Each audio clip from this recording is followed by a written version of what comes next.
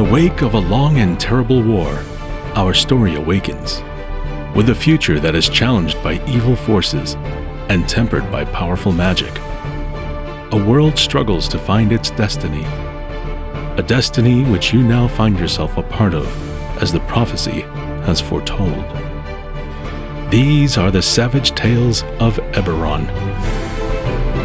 Now, settle in and prepare yourself for the thrilling adventures of our brave crew as they seek to make their own fate on this week's episode of Mourners of Lhazaar. Welcome everyone, I'm Ellie, playing Captain Dana. I'm Jaime, I'm playing Kay Zamorano. Ernesto here playing Truco. And Michael with Torlin. I'm your Dungeon Master, Philip. Welcome to Savage Tales of Eberron, Mourners of Lhazaar campaign. Thank you all for listening to us. Hope you enjoy our show tonight. We'll start off with a nice, juicy background question for a group of Sirens. If the last war went the way you wanted it to, what would Khorvaire look like today? If the last war had gone the way I wanted it to, it wouldn't have happened in the first place. What a stupid waste. There was a claim. It was a clear claim. Princess Michonne had it. And here come the other nations going, oh, no, we can't possibly. And 100 years of bloodshed and death. For what? For what? If the last war had gone the way I wanted it to and never happened in the first place, that would have meant that the other nations were compassionate and just and reasonable. And boy, Khorvaire would look different because, I mean, you gonna tell me that Zilargo is just and reasonable? You're gonna tell me that Breland is just and reasonable? You're gonna want to tell me that Undair and Thrain and Karnath care about their neighbors and making Khorvaire a better place? Well, you can tell me that, but I'd call you a liar. If the war had gone the way I wanted to, Khorvaire would actually be a pretty good place to live. But, well, here I am, as far away from it as I can get. And Kay thinks much the same. I mean, as it was collective insanity. Kay's father was born into the war. Kay's father's father was born into the war. Kay's father's father's father was born into the war.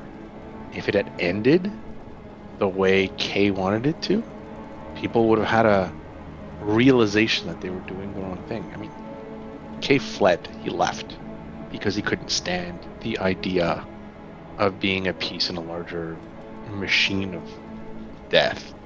He ran away. He had his head in the sand. And that question, what would the last war, what would have happened? What would Khorvaire be if it ended the way he wanted it to? Is just a further fantasy. But if you're going to indulge in fantasy, it wouldn't be called Khorvaire. It'd be the Kingdom of Galifar. You know? But I guess that's what dreams are for. And I guess that's what Sierra has to aspire to. You know, they're all dreams. Is that old saying? What our dreams imagine, our hands create. Wise words coming from an artificer, I will say. But a kingdom. That's to change the name of a kingdom. I like the notion of a kingdom, but I don't like the notion of a king. You know, and if I had to think in the wildest dreams of what will happen if I get any control over what transpired in the last war, I will go to say that if you think about it, I mean, I lost my parents to the war. They were scouts for Seer. And you see that everywhere. The people that died in the war weren't the ones that started it. They weren't the ones that lead it to it. And so I will much rather prefer that the last war will just wake up people into knowing that their leaders were the ones leading them, moving them towards battling each other and just killing themselves. I will just much rather prefer to, I don't know, people just, I will like the people that were taken off power. Were the ones that were in power, and not the ones that, given the end of the world, are still in power today. The houses, the kings, everything keeps moving still in that same direction. I would much rather prefer to people to be free, to choose, to choose the way they live, and I don't know, form their own communities of people where there isn't like this such desire of controlling everyone. You know, I like freedom. I just want people to be free to decide how to live. If I was thinking of a way the world would have ended, will be in a way that there will be no more houses, no more kings, just people. Well, let's see. How would I redraw the borders if I were to engage in such a flight of fancy? Well, I'd start with giving back Brilland the land that we lost there at the start of the war, and returning Thalenthorpe to its rightful rulers. And for good measure, I'd undo the mourning while I'm at it. But you know, there's a saying by Beggar Dane that dreams don't put swords in the hand of soldiers. And, you know, those are all just flights of fancy. The reality is that I benefited greatly during the war, and I would have known what to do with myself if it hadn't been going on. And so I think a long time ago there would have been a part of me that would have been sad to have seen it never happen. I don't think that dwarf is the one that's walking around today, but it was at one point, that's for damn sure. So for this week's recap, we have Dana. I have no idea what's so funny, old man. Well, Kay Zamorano, he was convinced that he'd be a shortcut to get in that audience with Roger, and I told him that we'd trade Lagra for him. We couldn't afford to buy him out of his indentured servitude, but had a bargaining chip at least. Well, we went to the bar where Roger was supposed to be. We told a few stories to get the crowd hyped up, at least looking at us a bit friendlier. And when you know it, after about half an hour, Roger walked into that bar like he owned the place, because, I mean, he does. He was impressive. And, you know, Kay was there with him, as he promised. So I went and I sat with Roger, introduced myself. Oddly enough, he was real interested in my dragon mark. He got real disappointed when he found out I wasn't representing House Deneth, which, wow, that was unexpected. Seems he wants to truck with the houses. Wait, what's a truck? Anyways, long story short, we bought Kay's freedom with Lagra, in spite of all the poor guy's skepticism. Got him free, got his brand removed, and he had some information. Turns out that Alexei Arland is in Tantamar, or at least near it, and that we've got 4 days to get there. That's gonna be full sail as fast as we can if we don't want to lose him. And Torlin pointed out rightly that we needed some work to take us there. Luck would have it, Roger's major domo was interested in having us take some wine to Port Verge. Well, I've got business in Port Verge, and it'll be good to be home, as it were, kind of. Anyways, that was the important part. We found Kay. Kay's looking for Alexei Arland, Captain Arland's son. We're looking for Captain Arland. We've got business, we've got a goal, we've got a new friend. And I heard some scuttlebutt around the ship that Shastrin got into a spot of trouble, but no one's mentioned anything to me. And, well, he was able to make it back in time for us to weigh anchor and get out of Regal Port ASAP, so... Anyways, we are en route to Tantamar, and hopefully the wind holds. Thank you for that. I've deposited into your party loot 125 deposit for delivering first half for delivering the wine to Point Verge. So it is going to take you approximately about 5 days to get to Tantamar from Regalport. Going by the most direct route, which is, I assume, what you want to. Still skirting around Dreadhold a little bit. We're going to do some interludes here. Clearly, you all have sat down for dinner this night and have a conversation about what Corvair would look like if if the war turned out the way that you wanted to. Turned into a nice discussion and conversation you all had, it seemed. I am interested, as far as the interludes are concerned, I will give a card to everyone, but what I'd be interested in is if two people kind of take the trek route to an interlude of describe an encounter or something that happens along the route that you guys take, and two others can do, personal interludes, perhaps involve other players. And I guess this would be Kay's first interlude, so that's why he's looking at me with questioning look. So interludes are basically they are how part of the Savage Worlds rule system. I'm going to deal everybody a card, and I'll get that set up here. Can I say what I think it is, and then you correct me? Sure. So we're kind of world building here. So you're giving us an opportunity to create a scenario or an event collaboratively of something that happens in between that's interesting but doesn't necessarily have a huge amount of mechanical effects for flavor. And then you're also asking us to do potentially personal stuff. So it's kind of like an RP session where we get to kind of like jive off each other a little bit. Yep. So basically you can see an interlude is almost kind of like, the red line things that happen in like the Indiana Jones movies, where it kind of goes from one large scene to another, where they do some small conversation or interaction between players that highlight the travel. So it's an opportunity basically to create for you to sit in the Dungeon Master seat for a little bit. And you can even create your own scene, particularly on the Trek option, is you can describe something that's happened to the ship in your encounter at sea as you go along. So everybody's given a card.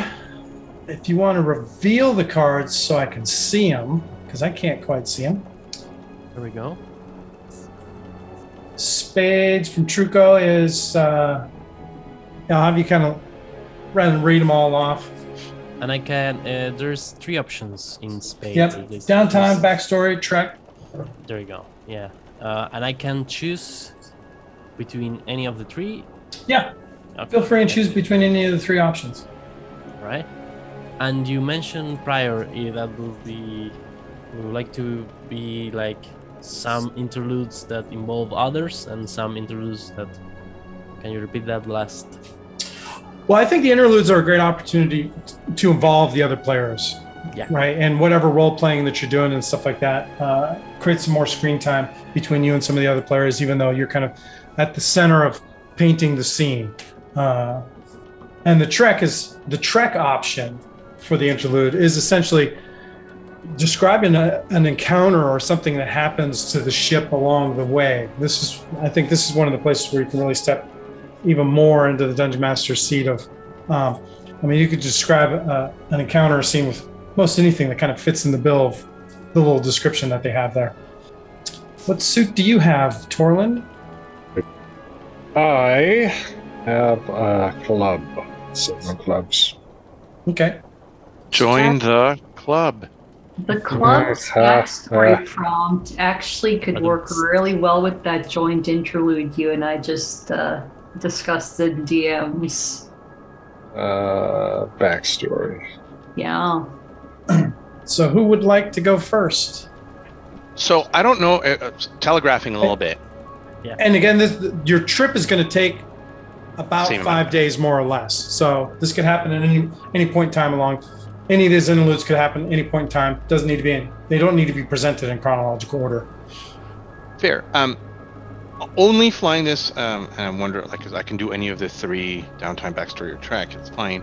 I'm wondering if it's an opportunity for the crew to learn a little bit about Zay's backstory. Definitely. Sure, interlude. Yeah, you can invite or not invite whoever you please to your interlude. Yeah. So you can. So you paint the scene, set up the scene of like if you're going to go with the backstory, feel free and paint the scene of who you're interacting with. It could be multiple people, one person. I'm happy to let someone go first, just so I can get a feel of how you guys run it.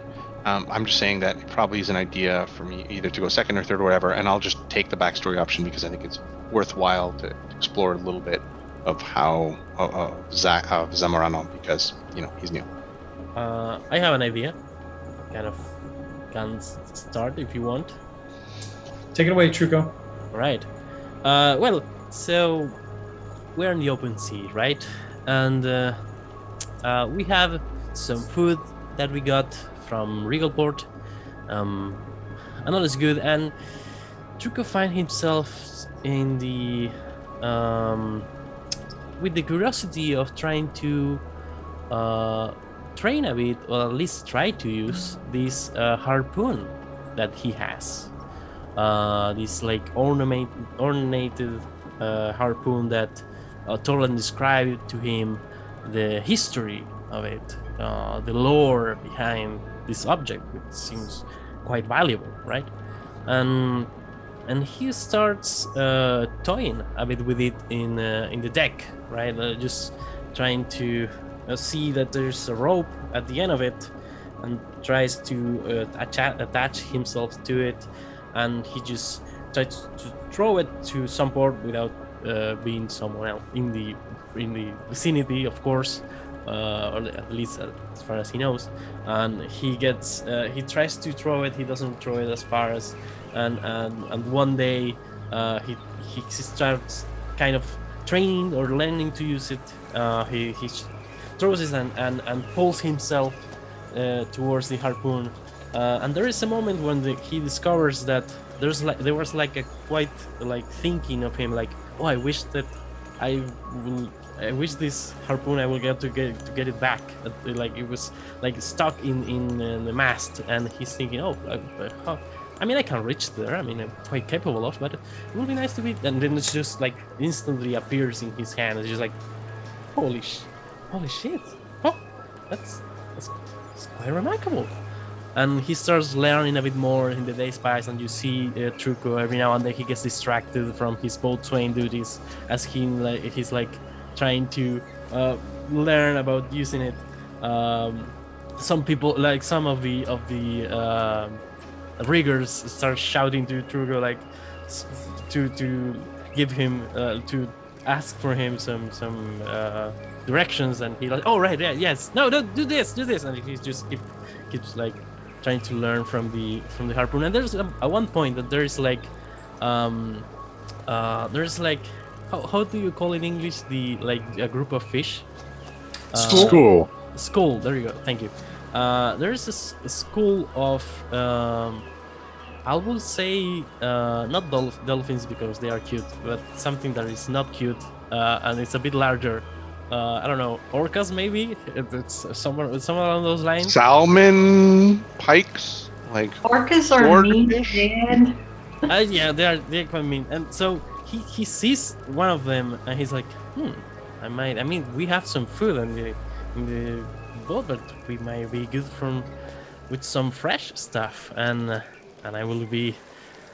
People will. Maybe I can charge for it if I make it all for myself. But now let's just try. And he likes the idea of the challenge of trying to catch this orca, let's say. And he just at one point, this is like at the beginning of the boat, right? I don't know what to say, with the stern, no, the bow. There we go. And he just like tries to throw out one and misses. Tries to throw out one and misses, and he's like really frustrated. And then there's like a moment where he throws another and he catches it, but he's with the rope of the harpoon on one of his hands, and it's like, oh wow, I got him. And he doesn't realize that he doesn't have any strength to just hold it up, and just like starts the orca starts going alongside the ship at the point that he's like almost being thrown away from the boat, but he's like holding himself from his feet at the border of it, and he's like just being like I don't know how to call it, but he's being forcibly moved all across the ship. He is being dragged all across the border of the ship, and you guys at some point, maybe you Kay, and maybe you Dana or Tolan, you see Truco just being dragged, just being hit by like a bunch of wood as he's like trying to. Albert reaches out and grabs you. It's like, no, little friend, no, little friend. Oh, hold me! It's a big one. Yes, I mean, and he's like, pull, Albert, help me! And he just starts pulling you. He just starts grabbing you around the waist. And he just starts just holding it to. He just starts pulling you. Right. And there's like a really big struggle, and then at one point we kind of get the Orca gets to be like he starts to be a bit weaker, right? And we get to a point where we get to take it's a small Orca, it wouldn't be like that big, and just like into the deck, and I don't know, whatever animal isn't cute in the sea, but it's large enough to be edible, or at least a good feast, you know. And there's this moment of proudness in Truco as he's like sitting on, like standing on top of the creature, right? And it's like you can imagine like the picture of him like looking at the sky, just being on top of this creature. Yeah, that's exactly that. You guys can see it because of the podcast, but Jaime is doing the exact pose that I imagine. And yeah, that's kind of an obstacle, a pseudo obstacles that Truco got to solve by the help of Albert. And there's a one night, or maybe 2 or 3 nights, where we eat a lot of fish. I would say that. I mean, that's certainly pretty common on the ship. Probably not an orca. I'm thinking, maybe a large sea turtle. Sea turtle. There you go. Yeah, they're really that fast, but yeah, they aren't really that fast, but they are quite strong. So I would say so. Yeah. And it speaks to the might of your spear if you manage to get a sea turtle. Like, it's mostly armor, right? So yeah. Dana sees Albert's act of heroism and commends him in front of the crew.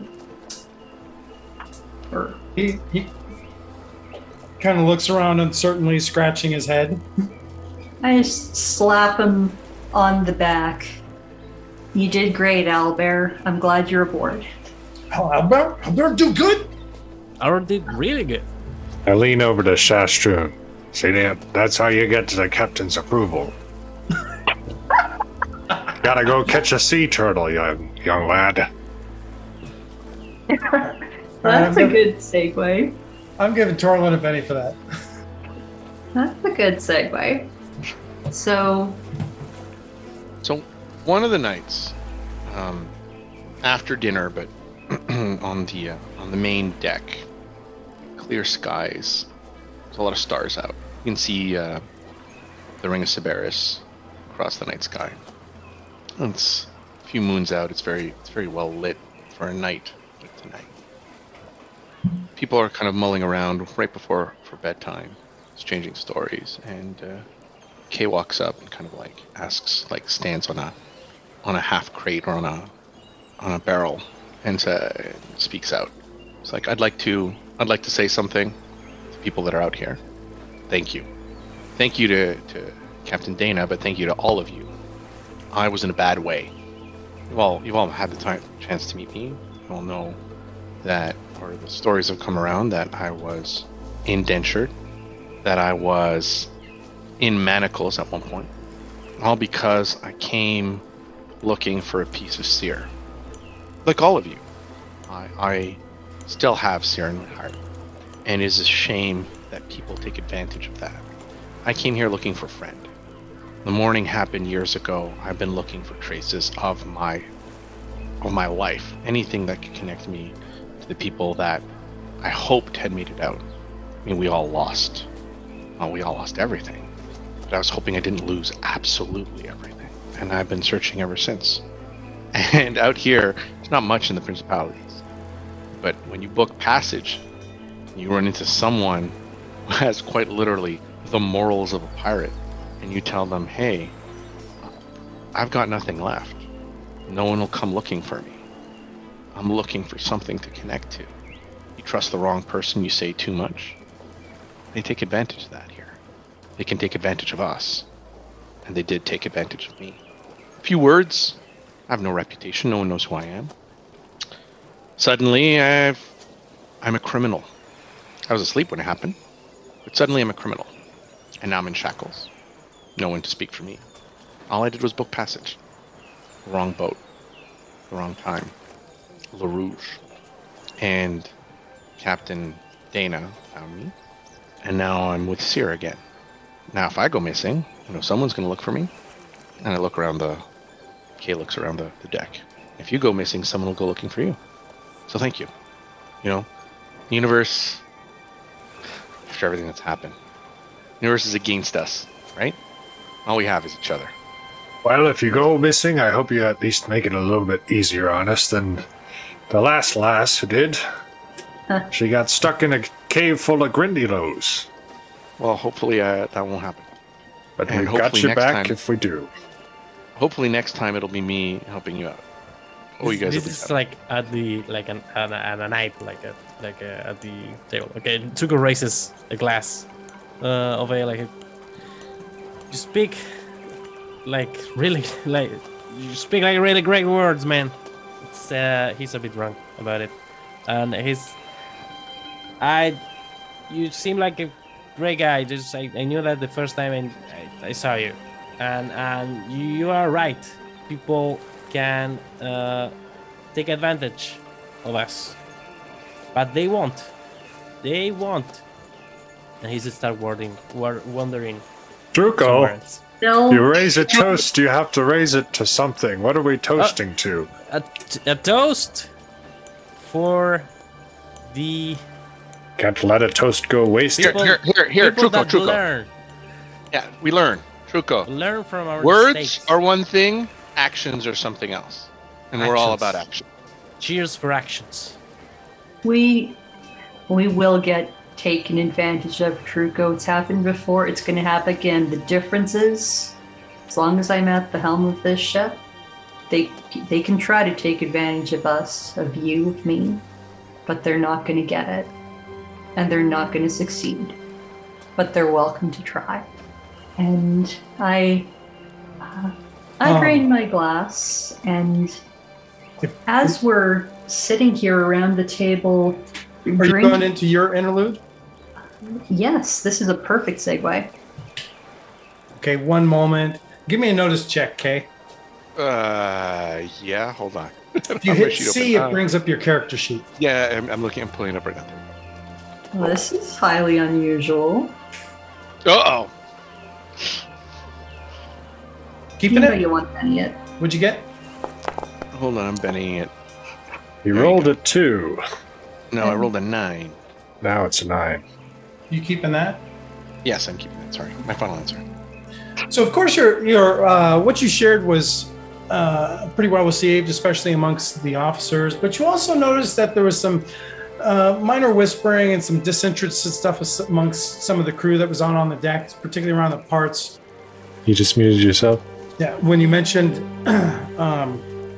the things about Seer, and you actually kind of noticed and learned that actually most of the regular sailing crew aren't Seerans, is what you eventually kind of learn over the next couple of days.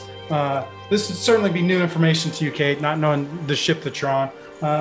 But this is something that kind of enlightens you, and as you start looking out and noticing the different responses, realizing that at this point it seems that mostly just the officers are Seerans. Don't think any of the crew are Seerans at this point. So, just something to add. Go ahead, Ellie. Right. As we're sitting and drinking, I drink to Kay's speech. I drink to Truco and reassure him that things are different now. And before everyone's dispersed for the night, I head back to my cabin and open a little box that I always keep in my sea chest, just a small wooden carved box.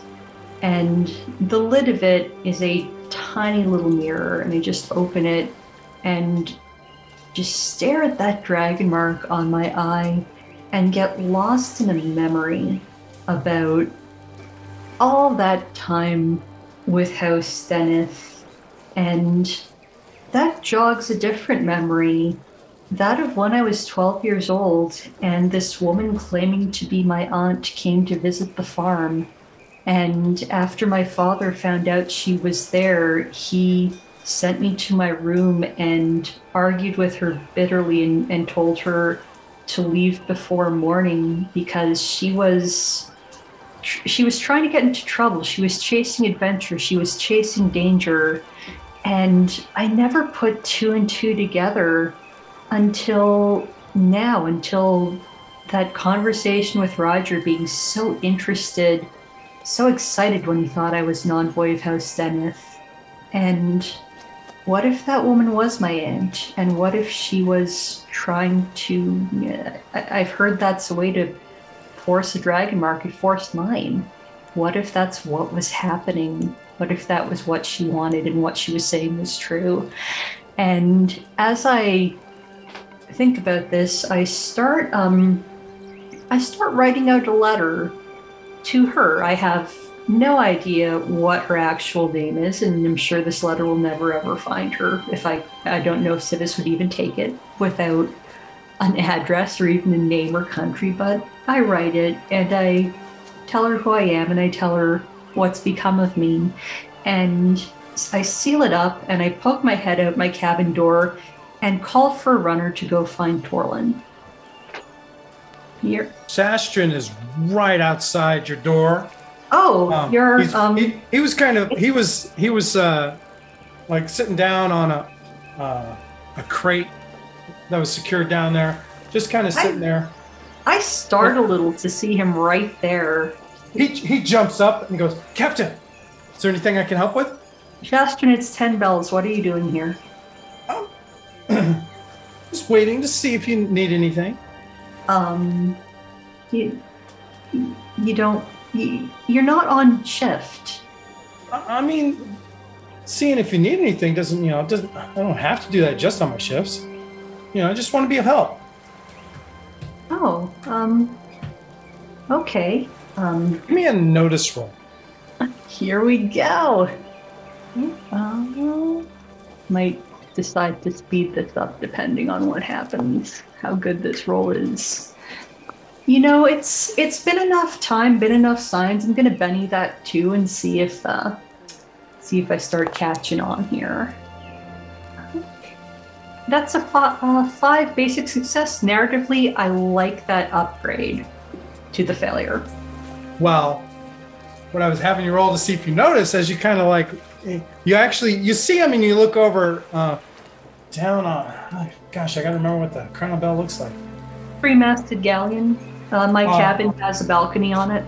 Yeah, so your door would come out onto the quarterdeck where the helm is.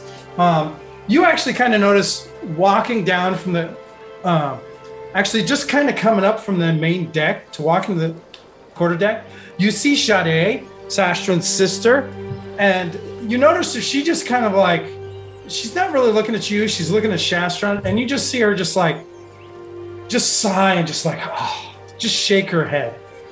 And she actually then just stops and she just kind of like, she goes back down the ladder and just turns around and kind of walks underneath into the galley. Have you and Sade had a falling out? No, I wouldn't. No. I mean, we might be twins, but we don't do everything together. We're not. Yes, of course. I'm sorry you don't have to answer this, but is she happy being on this crew? I've gotten a sense that she might not be. And I wouldn't want to separate you two. I mean, she likes to rub in my face that she was born first, so she considers herself the older one and, watches over me and stuff. But I mean, so she feels she takes too much responsibility for things. She really does. That's not really what I was asking. She's been very has she said anything to you suggesting that she is unhappy with the leadership on this ship? And so I need to know if there are rumblings in the crew.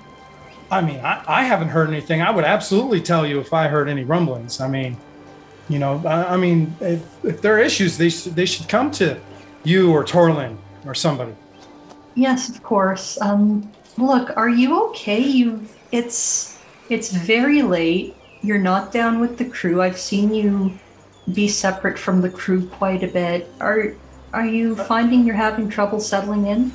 No, not at all. Yeah, I mean, it's not quite time for bed yet, so I was just out, you know, admiring the moon's out. I mean, did you come out here? Did you need anything?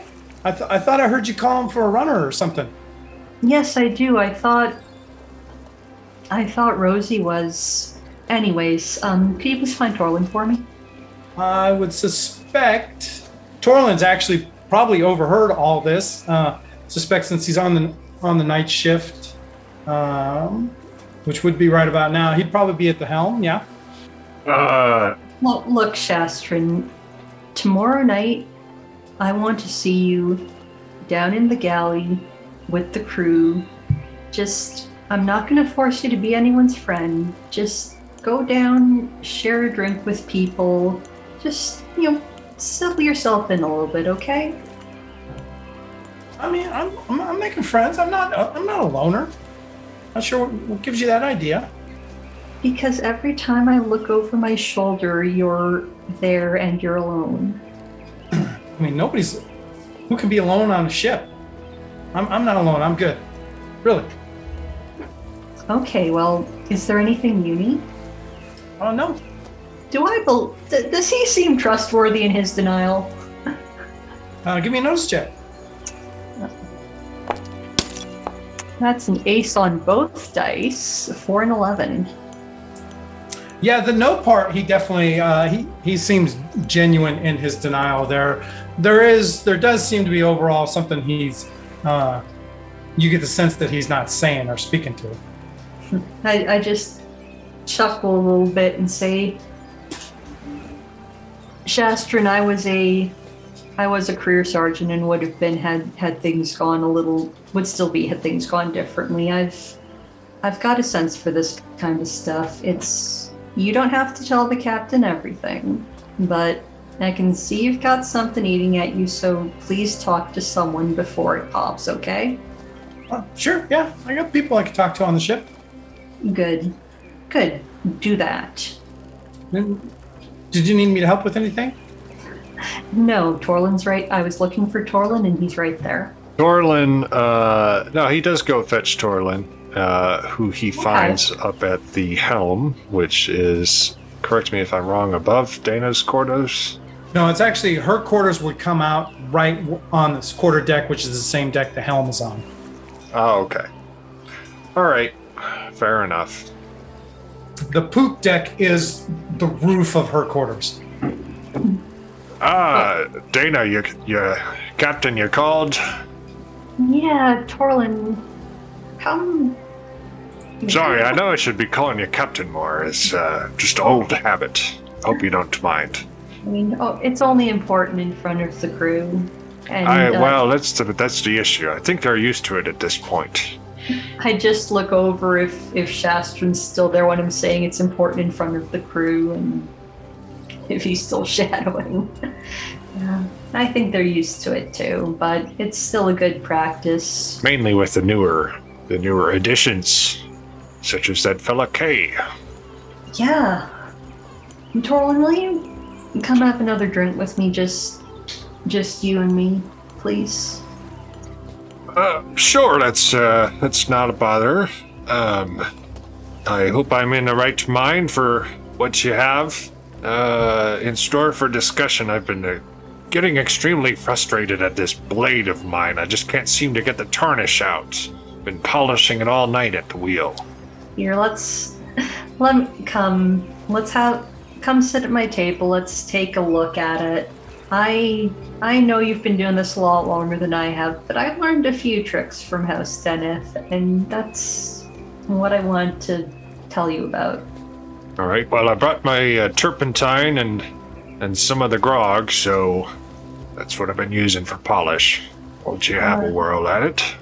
So I closed the, usher Torlin inside to my cabin, closed the door kind of in Shastrin's face because he's still there.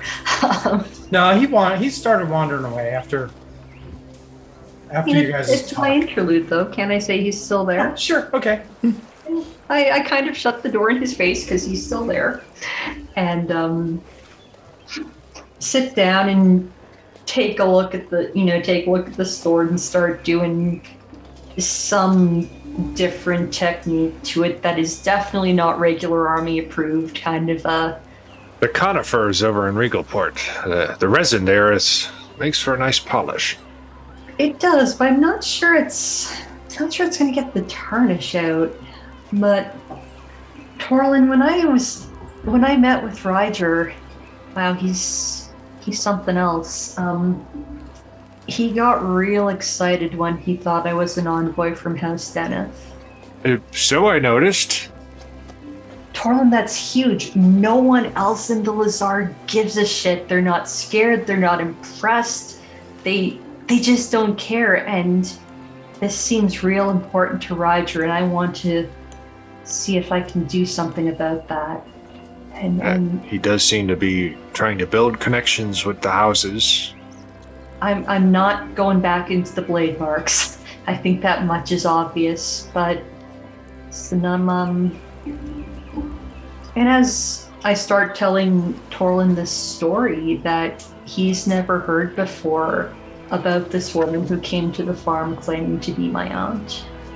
I know you told me that you didn't know anything, but you were very specific that my father wasn't Deneth, and my grandfather wasn't Deneth, and my great-grandfather wasn't Deneth.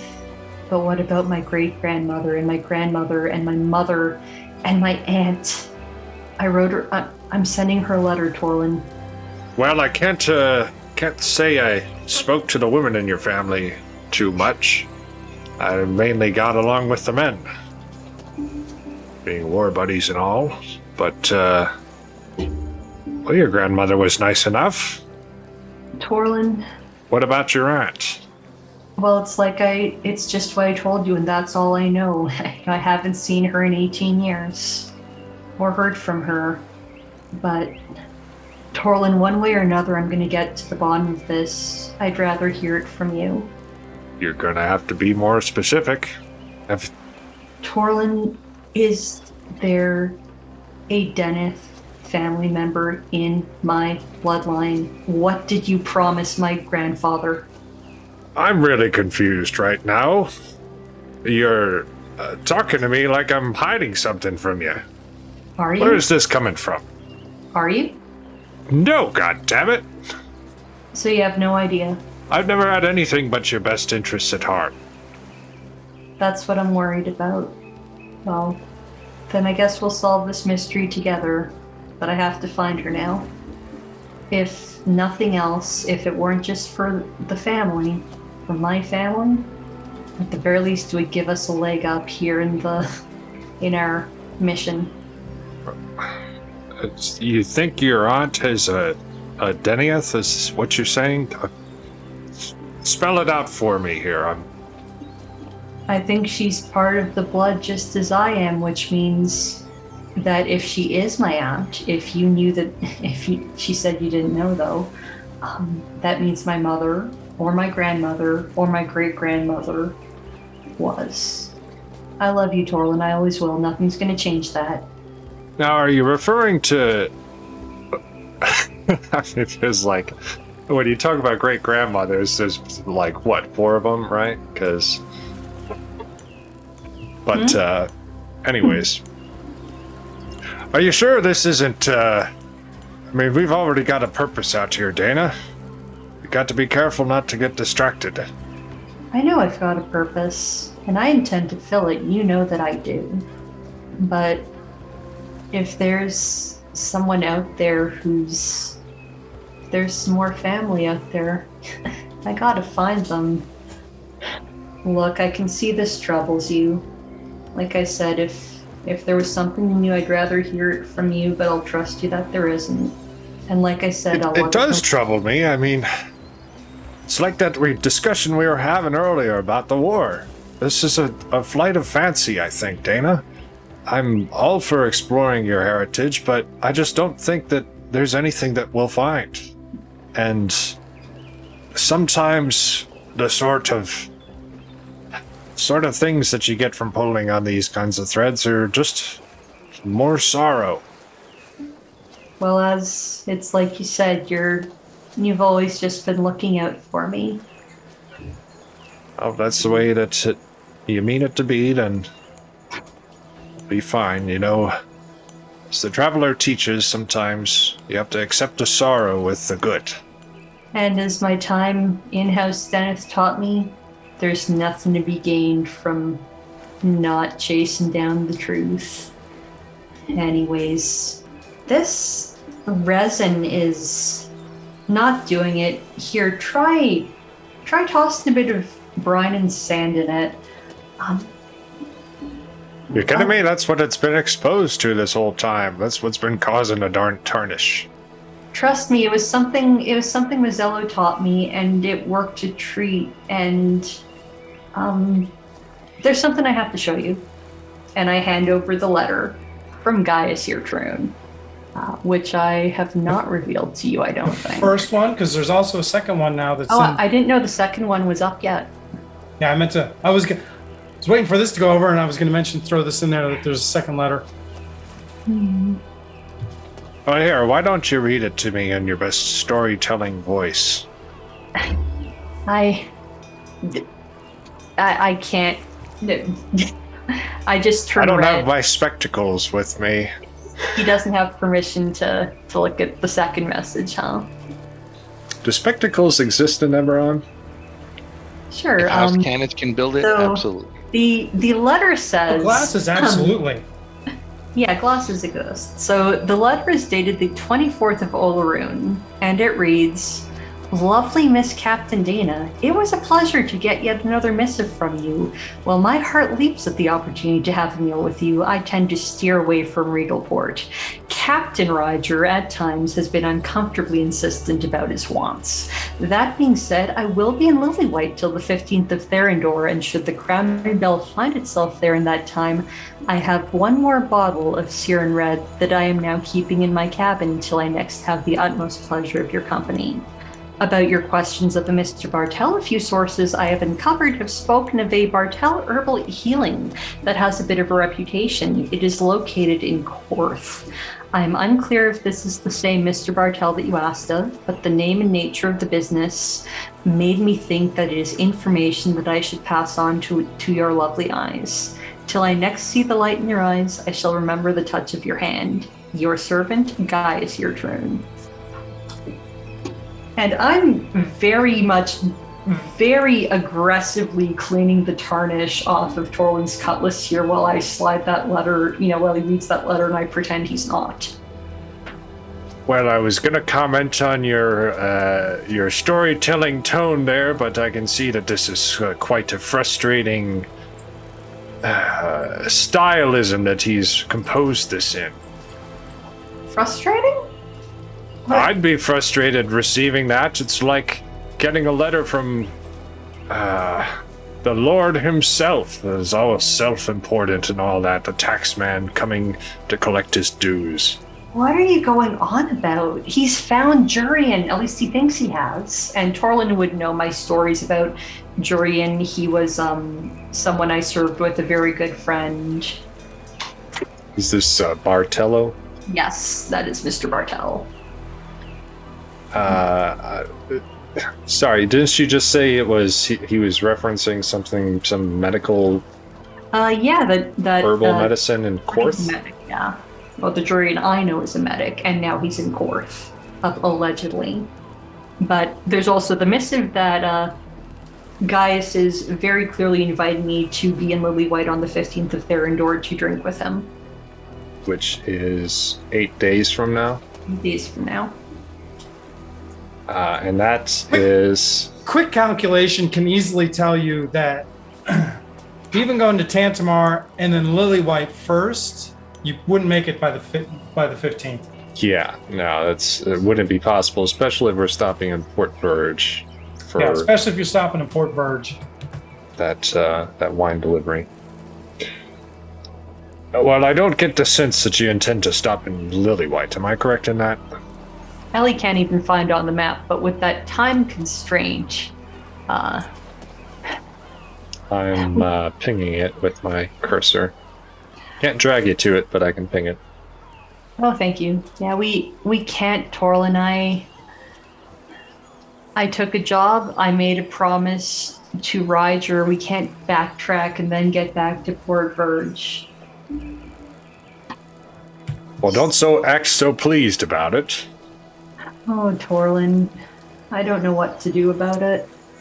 Seems the type. I better watch what I say around him. He seems the type to challenge me to a duel on the mizzen mast or something along those lines.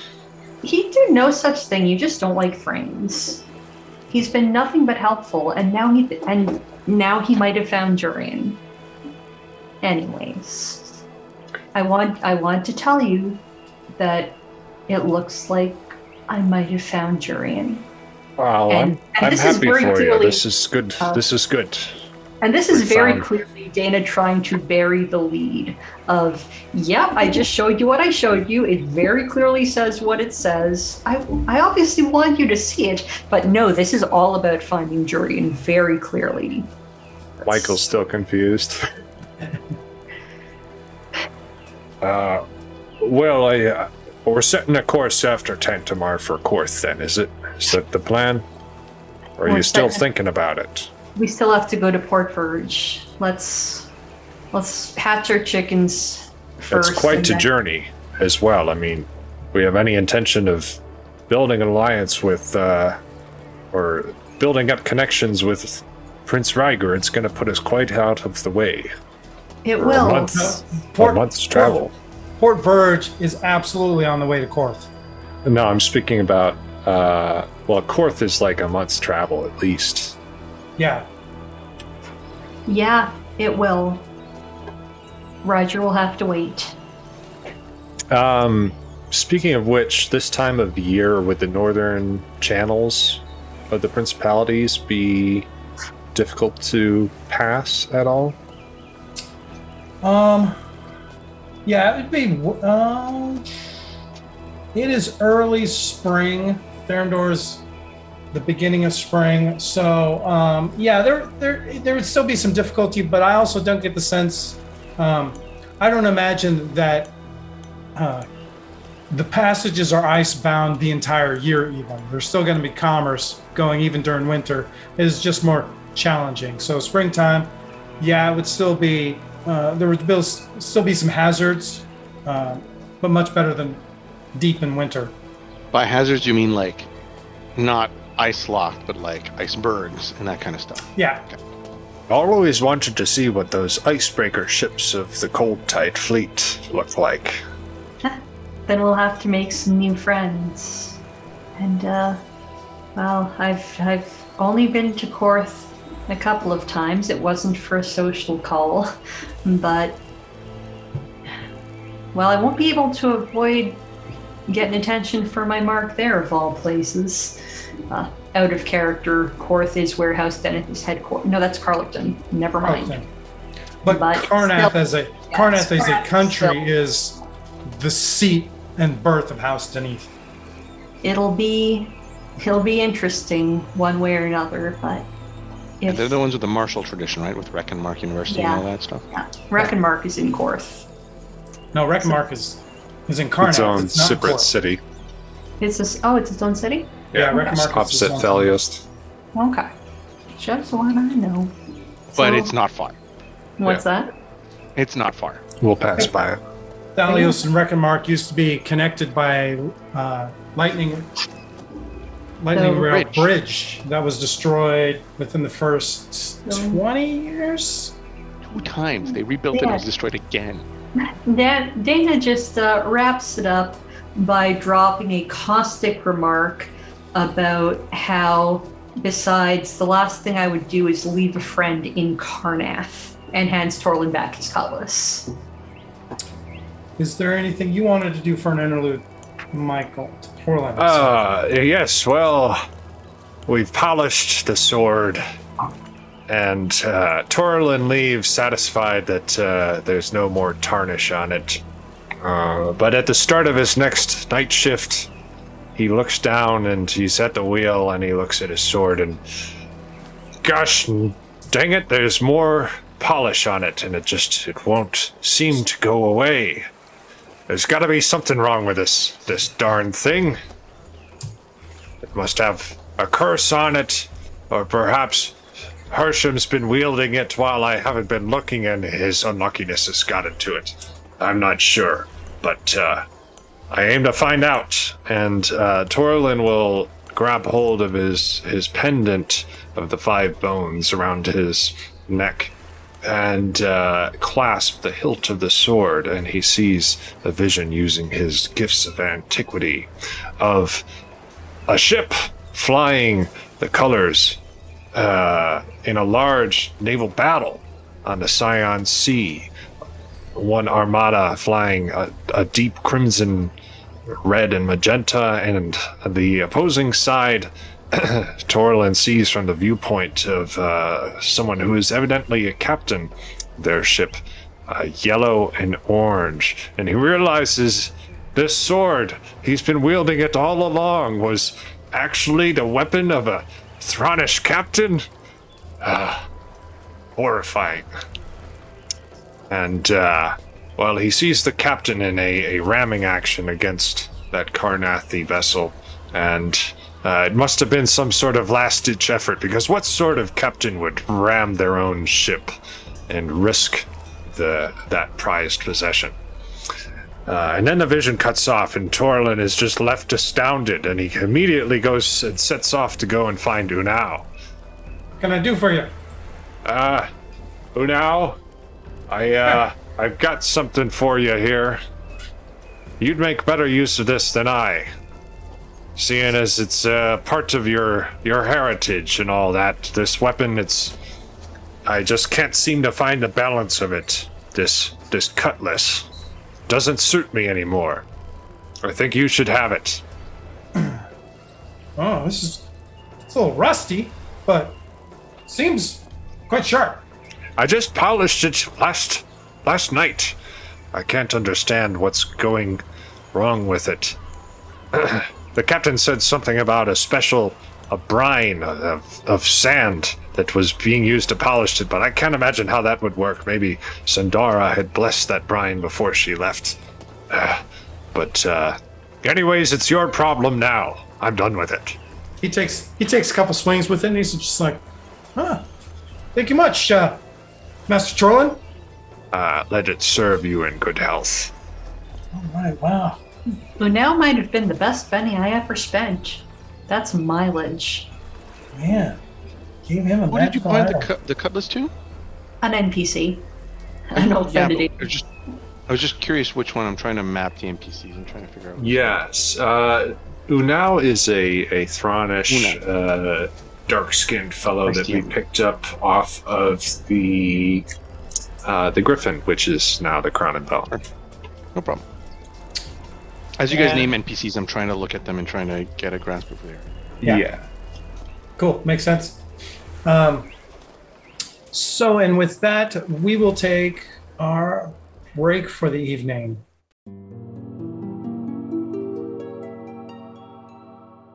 Welcome back. So, as you were traveling, I just wanted to oh yeah, to add like a minor retcon to my Trico wanted to interlude. Not to retcon anything, just to add a bit more detail. So you wanted to spend a penny to play an adventure card, correct? I will. For your interlude. Yes, I would just add a penny, spend a penny to just alter some things, or just to add things to the history. So, Sade, right? If that's her name, right? Mm-hmm. She's a swap, right? And she just working on the deck, and it's been a couple of days where Truco being a rope monkey has been situations where just jumping from mast to mast has been a necessity, or just helping other riggers, and she kind of got aware of that at some point. He just this guy just moves around a lot, and I will say that there have been some not conversations with her, but just exchanges or so they're just observing Truco at moments. And she kind of has, I would say, she has a soft spot for the braggadocious type, right? And in this instance of the interlude, this moment of heroism or the glory from Truco just standing on top of the turtle, and there's like a light coming in the right angle, and there's like some winds coming off that blows his hair off, and Sade just sees that, and just something sparks on her, right? And you know, Philip, what card I'm talking about, right? That's why I'm shaking my head. God, you're gonna play it! I love you so much. I'm gonna reveal my We're card. gonna be siblings in laws. I Love. want these ships out of my game. I don't know why. I don't know why this keeps popping off, but I just made a mental note that every time I have this card, every time there's a need to be played. It needs to be played somehow. I don't know why. So love interest, play on a non-player character. I think at this point you don't need to bother reading I don't need it to. anymore. Okay. I don't need Our to. fans Okay, all right. listening don't know what the love interest card is. Man. Eventually, it's just eventually. It can be the long game. It doesn't need. I'm very proud of you, man. I'm so very proud, and we're probably gonna have a double. We need to keep the twins somehow. If one wants to leave, we need to. Hey, now, who said I'm gonna go for Shastram? He hasn't even made a move yet. I have a concern, Ernesto. I think you chose the wrong character. I think you should have chosen Shastro to add more, love triangle. Not allowed. Those always go well in the series and everything. No. But yeah. So that evening, she asked you for some help that she has needing down in her bunk, and she's all like, wait, no, it's not down in the bunk. I think I dropped something down in the cargo hold. She takes you down to the cargo hood, and then she actually takes you down to the bilges, and she's quite aggressive in her approach. Right. We will say things that way. She's not. All right. She is not timid. Yeah, Truco isn't as well. So yeah, things go quite openly. So the second evening into your sailing to Tantamar. Who's on the night shift? I am. And Dana's not. That's all I know, because I checked it. You and Lorena are the officers on the night shift? Yeah, okay. So late in the evening, before the shift to the dog watch comes, you are sailing near Cape Far, and you actually do see some buoys in the water that are lit up. That kind of mark something, and you kind of see a line that's passing around. Give me a common knowledge check. Everybody? First roll of the night. I will do it with pleasure. It's just everybody or Truco? Torlin's on night shift. Yeah. That'll be a 6. So yeah, you kind of notice that they seem to like block something as you're coming around some land and stuff, and you can tell that these are that was the common knowledge check, not notice. So yeah, you can actually tell that these are buoys that are set a couple miles away from Dreadhold, kind of marking a line of don't come near unless you are registered to come to Dreadhold, right? And give me a notice roll. How's Kundarak?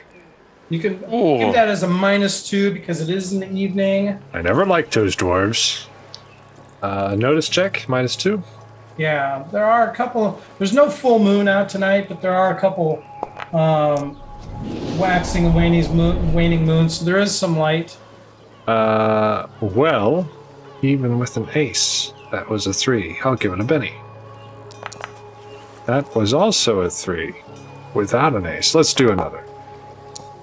I don't know what happened there. I rolled for Lorena since she was on deck as well. Oh, okay. I seem to have Benny's to spare. That one was a 3. Let's do another. Okay, we got a success. With a 4 there, you can see off into the distance beyond the buoys that's kind of marking the line. There's clearly some ever burning lanterns that are kind of there, but they're actually fairly dim. So the lights aren't tended necessarily to be super bright. They're just to be markers to be seen. But you can see off into the distance a big promontory that comes out and a big rock outcropping that comes up that is swirled in black clouds that you can even just vaguely kind of see in the darkness. But above these black clouds, you see a single watchtower. It's a couple miles, certainly probably 3 or 4 miles off or something like that. But you can see that in the distance in some of the moonlight. So you can see just a piece of Dreadhold. Oh, that looks ominous. I've heard these Kundaraki are sorcerers. Who do I think would like to see this the most, who's not already awake? I'll go and wake up that drunkard Truco. This would definitely be late enough into the night that those who are on the day shift would have gone to sleep. Yes, that was my thought. Well, I'll go find Truco. Has he found some privacy, or is he just out in the middle of the crew quarters? Oh, no, he didn't have a...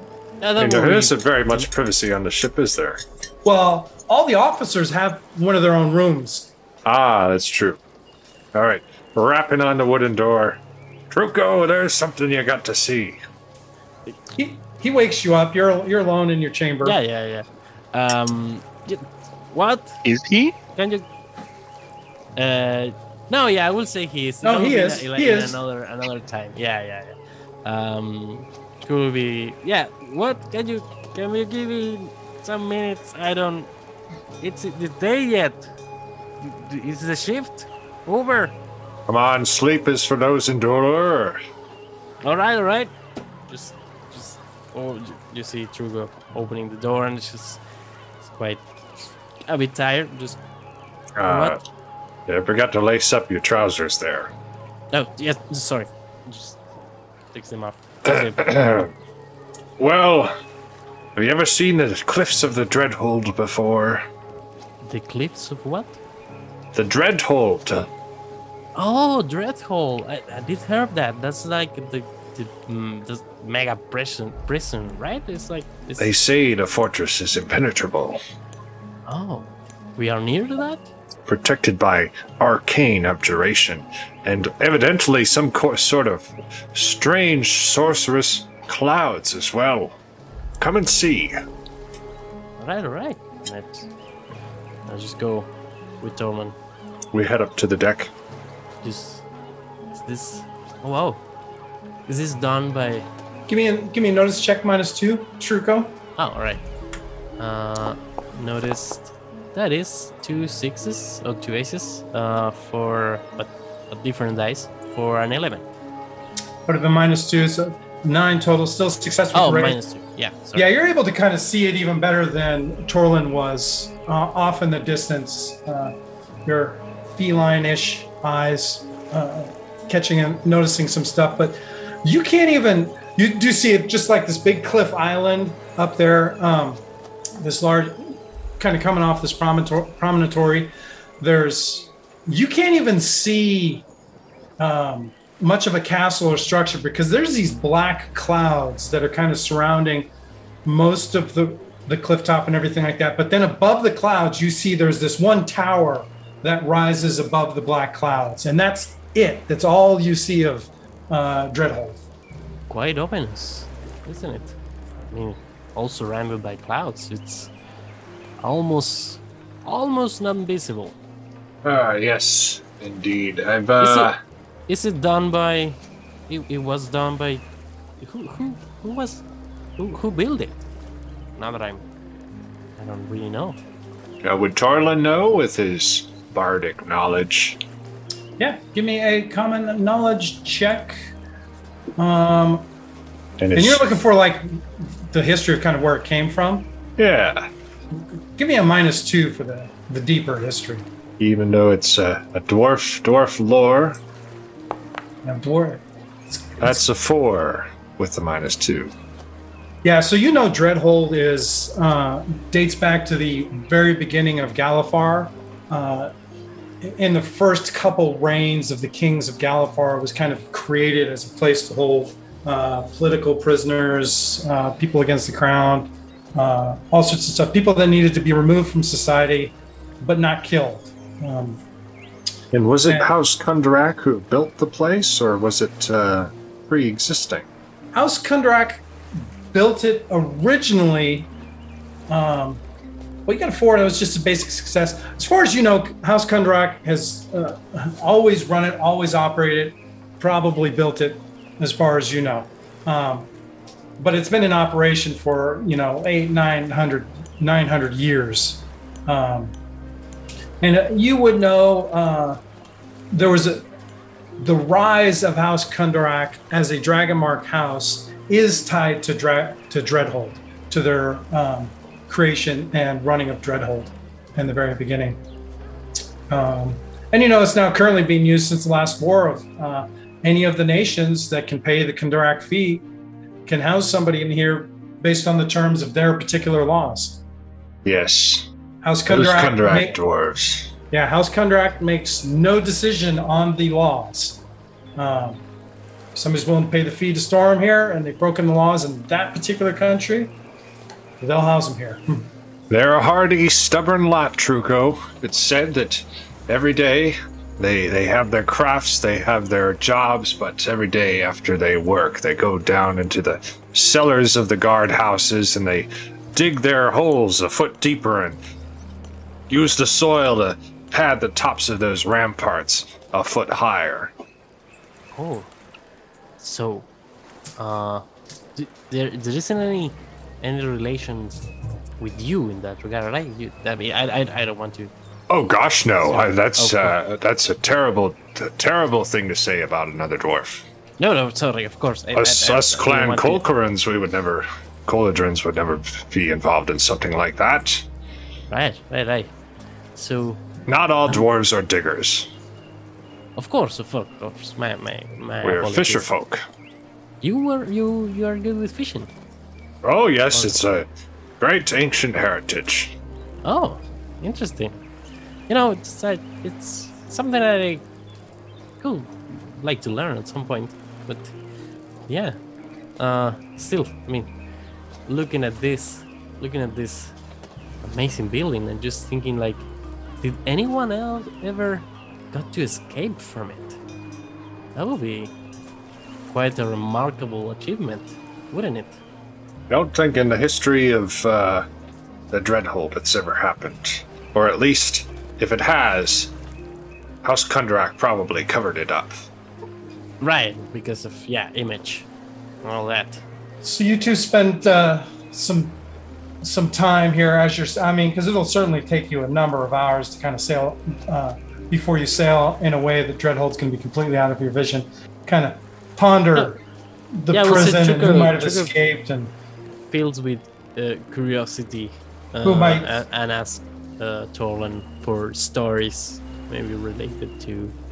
And I'm absolutely sure Torlin will tell you stories. Yeah. Whether they're accurate or not, Truco's not going to know. Like, no, Trucker's gonna just eyes wide open and just listen. Yeah. And so you go sail on for a number of days, kind of following the down Cape Far and the Barrier Peaks. As a throwaway line, if ever you guys mention that you guys saw the Dreadhold, Kay says, "Oh, always wanted to see it." Interesting. Yeah, by the time morning comes, Dreadhold is out of sight. Yeah, for sure. Out of character, I had no idea there were barrier peaks at Eberron. That's kind of fun. Yeah. So after some time's passed on on the sail and we're getting closer to Tantamar, during the day, Dana goes to seek out Kay. Where would she find him? Right now, anywhere. He's not been assigned specific duties. He's trying to make himself useful. So he's trying to help everyone and learn everyone who they are, try to help them across different things. And Okay. Yeah. Well, in that case, I'll say I'm up on the quarterdeck at, minding the wheel, and I call for my runner to go find Kay so we can have a chat on the quarterdeck. Shastron goes, Roger, Captain. So Shastron comes find you, Kate, down in the cargo hold, takes you up to the captain. Sure. Captain? Kay. Do I need to salute? No, this isn't a military ship. Yes, there's a hierarchy, but not that kind. What can I do you for? Just wanted to check in with you. We're getting close to Tantamar. I know you're desperate to find Alexei. Is there anything you need in that regard, or anything more I should know? Anything more you should know? I thought I gave you everything. Well, I gave you everything that I had. You have to remember that he probably won't be in Tantamar proper, so we're probably going to need to scout the underlying area. Yeah. Of course. The only other things you need to know are his boat is not the largest of boats. It's okay. Hold on. Oops, that's the wrong one. I think I moved it without telling you. Yeah, I was looking for my journal and it's gone. Information. It's not a large boat. We need It's underneath. If you just look in the Mourners of the Lazar campaign, journals, missives, and sundries, there's an article in there that you have access to. Information on Arland. It's under where? Campaign? Missive sundries? Yep. Alexei Arland. Okay, there we go. Yeah, I mean, it's if I remember correctly, it's like a one-masted ship. So she'll be fast. Yeah. Sloop. A sloop. It will be fast. Well. And I don't know if you have any colors you want to show him, because if we start closing on him and he's supposed to be doing something illicit, I know that my reaction would be to run. Of course. We can put up some friendly signals, and absolutely will. I don't know if you have a flag for Sheer. That was something always intended with the squibbing. Do I need to spend a penny on it? What was that? Having a Syrian flag for the ship was always intended as part of the squibbing. Do you want me to spend a penny on it, or just say that it was with the squibbing? Spend a penny on it. You know what? Because the flag was never called out. Okay. I can put something together. I mean, that's what you have me for, right? Or at least I can prove something that I can do. I didn't know you were handy with a needle and sailcloth. I might have graduated from university, but I know my way around most materials. So if I can find what I need, I can put it together. In making? In the city? I did spend some time in making, but not too much. How are you feeling after a few days on board? Must feel nice to have that thing off your face. It does. It's much lighter, and I can look myself in the mirror again, so that's always a good sign. Also, my prospects seem to have improved. However, I feel like in saying thank you to the crew, I might have overstepped. What do you mean? Well, the other night when you gave that lovely toast? Well, yeah. I just got, like, over the last few days, I feel like, yeah, certain people in the crew look at me a little funny. Maybe I overstepped in assuming what you were trying to do here. But you came to me, helped me as a Siren, and Truco and Torland, they're a Siren as well, and so are a few other people. The ship is called Crown and Bell. I kind of had, maybe it was my big mouth, I sometimes open it too wide. I don't know if I made people afraid for their job. When they can easily be replaced with someone who's going to be more akin to what you're trying to build here. Well, for one thing, Torland's not Siren. He's more honorary. We come as a pair. He's he's my godfather, as it were. He's been with my family for a long time, but no, but most of the crew, the rest of the crew is not Siren. Most of them were either people who were on this ship when the Cloud Reavers using us took it from them and their old captain, and the rest were former Cloud Reavers. A few we picked up along the way to Regalport after that. So yes, it is a little haphazard right now, and I don't know where everyone's loyalties lie at the end of the day, except that they've all sworn to serve this ship as far as it gets them. Their loyalties lie with you, and it wouldn't be the first time that Sears had to use mercenaries to get anything. That's it's an interesting choice of words. You know, I served House Zenith in the war. Oh, did you? I did. I wasn't, well, anyways. And it's at that moment, actually, that you guys are interrupted as you hear Mira call out from the crow's nest, "Ship ho!" I get out my spyglass and look to where she's pointing. Pointing at. Go ahead and give me a notice roll. +2 with that. +2 with the spyglass. Guess I can look as well, even though I'm probably not going to be looking as well as Spyglass. That's a 6. I'm gonna go for better. Gonna Benny it. I want a raise. That is not a raise. Trying again. There's an ace on the D6. That is that's a 12. 2 raises. Holding. So, okay, it's easy to see that there's a kind of a ship on the horizon. It seems fairly small from what you can see. It's not too far away, based on some of the land features that are around here in the path that you guys are sailing. It's not on the edge of the horizon or anything. It's much closer than that. Dana, as you look through your spyglass, you can see that it seems to be a fishing trawler, and that it's riding kind of low into the water, but it's heeling over to port by several degrees, so it's not upright. So you get the sense that it's probably taken on some water.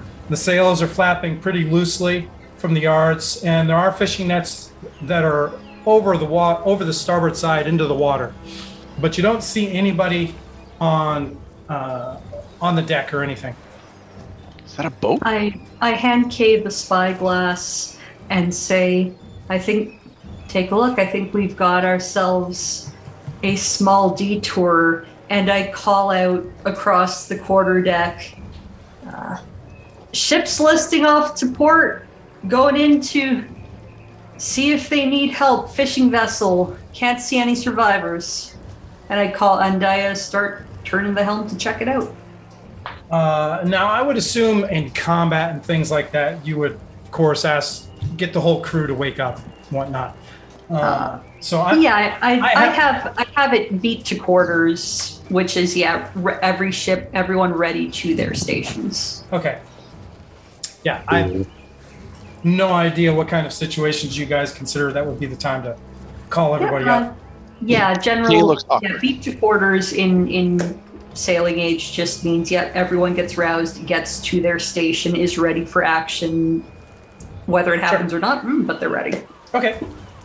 Kay looks awkward. He hasn't been assigned a station. He's going to stay by the captain. Yeah.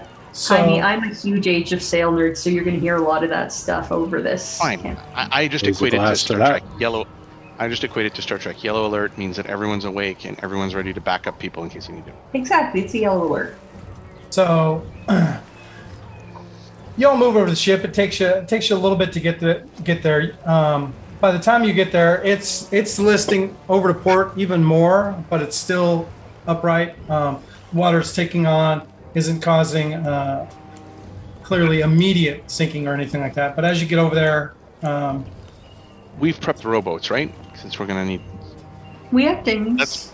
Let's prep the rowboats. Kay says, in case we need to go fish anyone out of the water. I say, I've got you covered, and I take off my hat, speak a command word, and toss it down into the water, and it transforms into a sloop. It's a little bit weird. I don't think it quite transforms into a sloop. Fascinating. It is a Quite sloop. that big, Yeah. is it? Yup. It is a potent item. Into a sloop? It's a full-size ship. It's a full-size, one-masted ship. It's got a deck and a hull. Let me take a No, look. a slope is First- too big for it. It's a small one, a jolly boat Okay, or a long boat. it's a skiff. 15 feet long, 2 pairs of oars, and 1 mast. Can carry up to 8 passengers. Yeah, I'm like, slope, that's a little bigger than I remember that. Wrong terminology there, but it's still decently large. Fascinating. And speaking of which, you do have a couple launches on the Crown and Bell anyways as well. So yeah, everybody who's up can give me...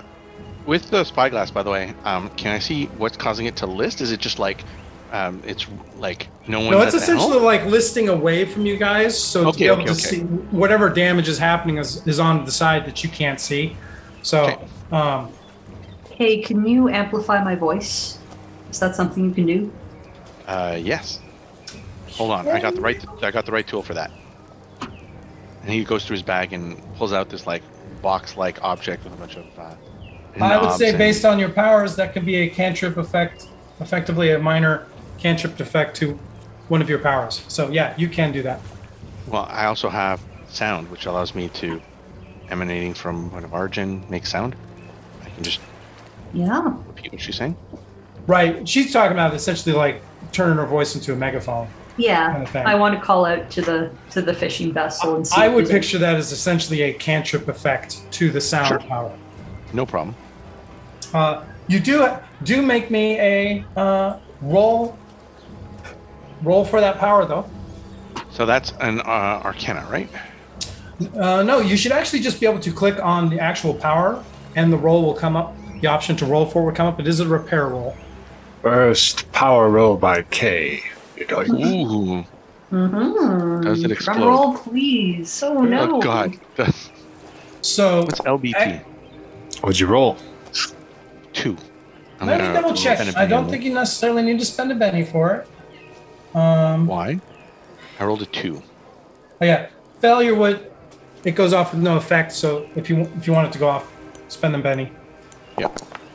I was thinking on cantrip. The main thing is if you crit fail, you actually spend a power point. Yeah. No. There you go. I rolled a 5. So you can actually add the power point back. As being a cantrip effect, it does not cost any power points. Perfect. Done. So I ask you to talk towards the device, and it'll project your voice. Just like Owen during on the front. Fishing vessel ahoy! Do you need assistance? There is no response. Could we hear them even at this distance? Even if they tried to respond? I mean, if they don't have Everybody can enough- give me notice Like checks. a signal or Everybody can make nose checks.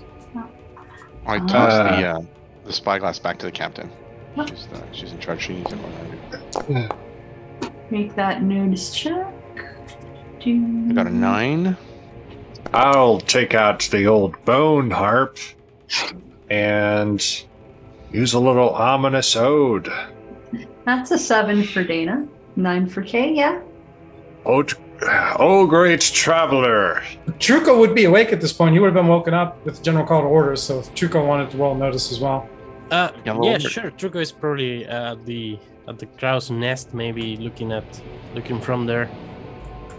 And go ahead. If you're rolling an ominous ode there, Torlin. Yes. Oh, great traveler. What lies in store for us if we take this little dinghy afore to that thingy? Very accurate. And that's a 7 for my roll. That's a 6 for the notice roll from Truco. This is the first time that Kay has seen Torlin use any kind of magic, though. So he's definitely piqued by that. Get a little dwarven freestyle going. Oh, yeah. Does he even know what he's doing? So Truco, you're just like climbing up. You end up getting a 4. I mean, you see, you don't see anybody on the deck of the ship at all or anything. Dana's the same thing as you're getting closer as well. You don't even see any movement on top of the deck of the ship. The sails are kind of flapping. They're unsecured in the wind. Okay, you got a 9. You got a success with the raise. Water. Are there bodies in the water? No, you don't see any bodies or anything floating in the water. You do see off your starboard thing, there is a dark shape that's in the water. However, you're having a hard time making it out, and it is disappearing. So it's kind of it's whatever is sinking. I call it. It certainly seems larger than a body, and of course the bodies would generally float unless something's weighing it down. Yeah, so you don't think it's a body. I'm going to call it out anyway. I point. So Torlin, everybody would actually hear your harp because I sent it to you as a whisper, kind of in the sense that everybody may hear your harp, but I imagine you're the only one that actually knows what it's communicating. Yeah. Well, there is everybody hears a discordant sound, and Torlin speaks up. There should be some caution taken here for...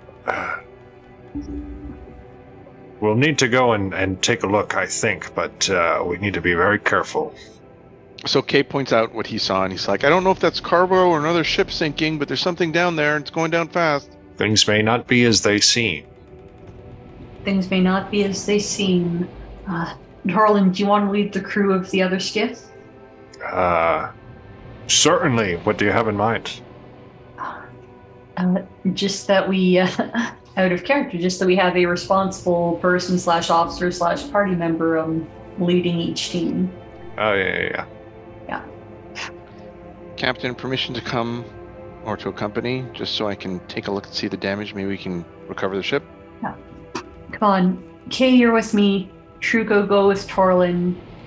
Unao, Cog, you're with us. Owlbear, Tamroth, go with Torlin. All right. Phil, how type those in chat so I know who's going where. Phil, how waterproof is sailing? Like an actual sail? Sailcloth? Yeah. Sailcloth is generally pretty waterproof. Do we have any spare somewhere in that I saw that I can just take? I can maybe create a quick patch with in case something isn't too bad. Well, the sail's not ripped or anything like that. The sail's untethered. Oh, I get that. I'm saying if I need to jury rig a patch for a small hole or anything like that, I might be able to use that. There's some extra sailcloth on the ship, yeah. Sure, I'll take a little bit just in case. What time of day is it at this point? It's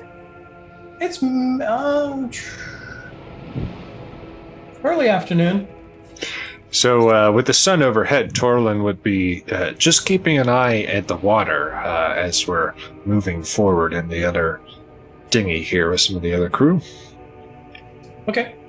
So I would have told Moira that she has the helm while I am off the ship. As a point of order, being a coxswain, Hersham would be piloting the ship quite a bit, and he is the officer. So. Oh, I did not realize he was an officer. Hersham, you have the deck. I mean, he's a junior officer, but still technically an officer. Hersham, you have the deck. So the boat is listing to port, right? As you're kind of coming up to it, so it's listing away from you, so you can't see the damage that's caused it. What's the intention with these two different skiffs? Are they both going the same place? Are they both going different directions? What does that look like? My intention was to rescue as many people as there might be to rescue. And I'm asking, how are you approaching the ship? Are both ships going to the same spot at the ship? Is one going one direction, the other going another direction? Captain, I recommend that we take one boat around to make sure, see if we can get anyone that's in the water, and one to board. One around, one to scout, one to board?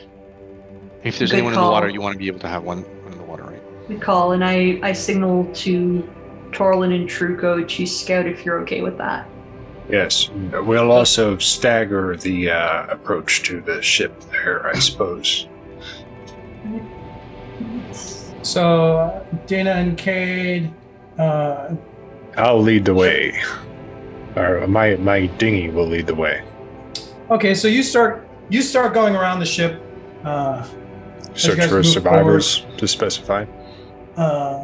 Yeah, as you come out, there's nobody out in the water or anything like that. Kate and Dana's dinghy make it to the boat. You guys get up onto the deck. Again, the deck is there's nobody to be found. You both can make notice rolls or survival rolls. Does the strange black shape in the water, is that still there? Is that there was like a figure that Kay saw? Maybe I misinterpret. But he would have noticed under that the while water. he was on a different ship than you, so you wouldn't have noticed that. Oh, okay.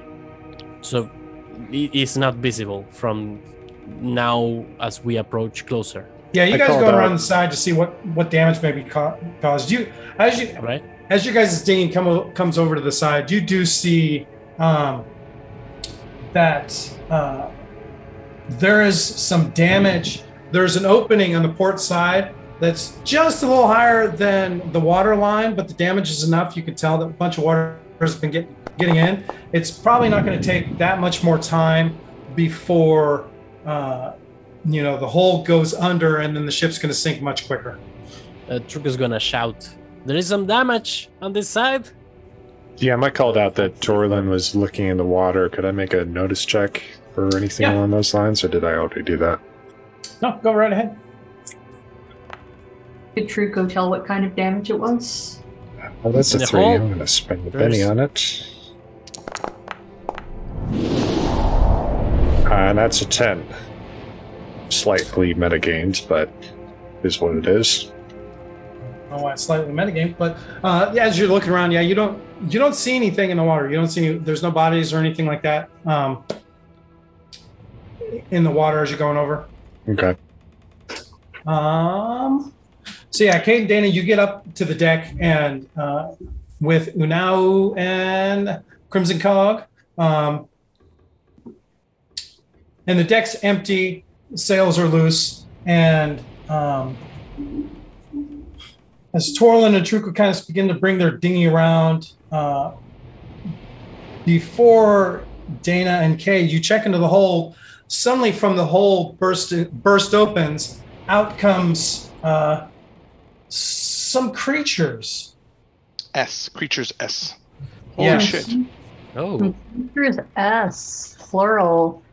Yes, That's- they come Truco! like charging out of the hold towards what? you. I didn't.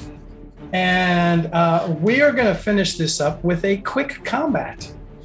Oh, All right, awesome. So these would be fish-like green, scally.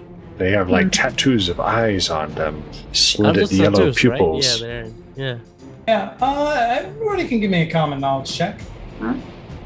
Well, They're actually, the creatures common from my dreams, from my visions. There's nothing common about these creatures. I will posit that possibly Torlin has a plus for his having used gaze into the antiquity on some of the items you related to did. these fellows. So actually, you wouldn't need to roll. Okay, fair enough. You would recognize what these are. And everybody, Truco, surprisingly, you haven't been at sea a great deal of your life. So these are actually some creatures that you haven't seen before. The rest of you know these to be Sahuagin, definitely known as marauders of the undersea. Pretty vicious.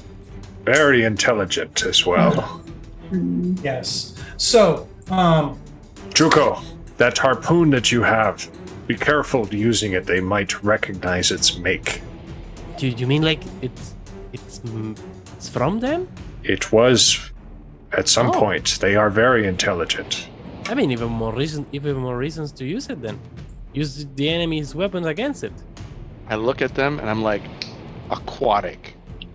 So, Kay, being your first quick encounter here, quick encounter is basically, it's kind of like the name implies, it's intended rather than making every combat roll through the encounter, the combat is going to be decided by one roll. So basically, instead of, you don't want to think of the action you're doing, you're kind of thinking of like, what's your general tactic overall for the whole combat, right? And then based on what that is, I'm going to have you make a certain roll. Like if you're definitely like wading in and swinging and fighting and whatnot, that would be a fighting roll. You know, if you're going to be throwing, you know, shooting a bow or crossbow or something like that, that would be, you know, at most of the targets, generally speaking, that would be a shooting roll, things like that. Like, you know, if you're going to be casting using your infusions and whatnot, that would be a repair roll, which is your arcane skill roll.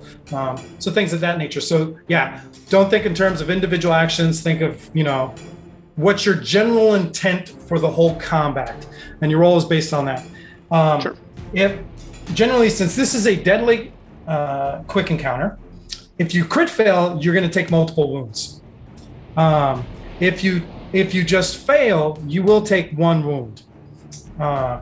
If you succeed, you're successful in your actions, but you will take on a level of fatigue from bumps and bruises. With a raise on your roll, you don't take any adverse effects from the combat.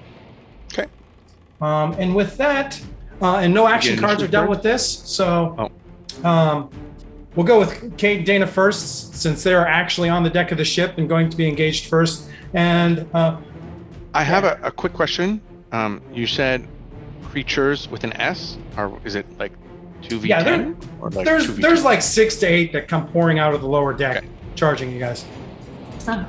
All right. I just yell out, "Hostiles, stand fast, Kay!" And my dragon mark flares up blue, and I want to inspire Kay through the commander's call, and thus everyone else with me, to roll battle to support their fighting, while I also take a slash at the Swagan myself.